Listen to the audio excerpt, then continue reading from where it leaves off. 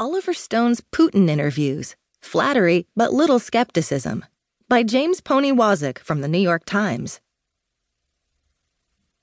In the second hour of the Putin interviews, filmmaker Oliver Stone invites Vladimir Putin on a movie date. Stone asks the Russian president if he's ever seen Dr. Strangelove or How I Learned to Stop Worrying and Love the Bomb. Putin says he hasn't, so Stone gets him to watch the 1964 nuclear war satire.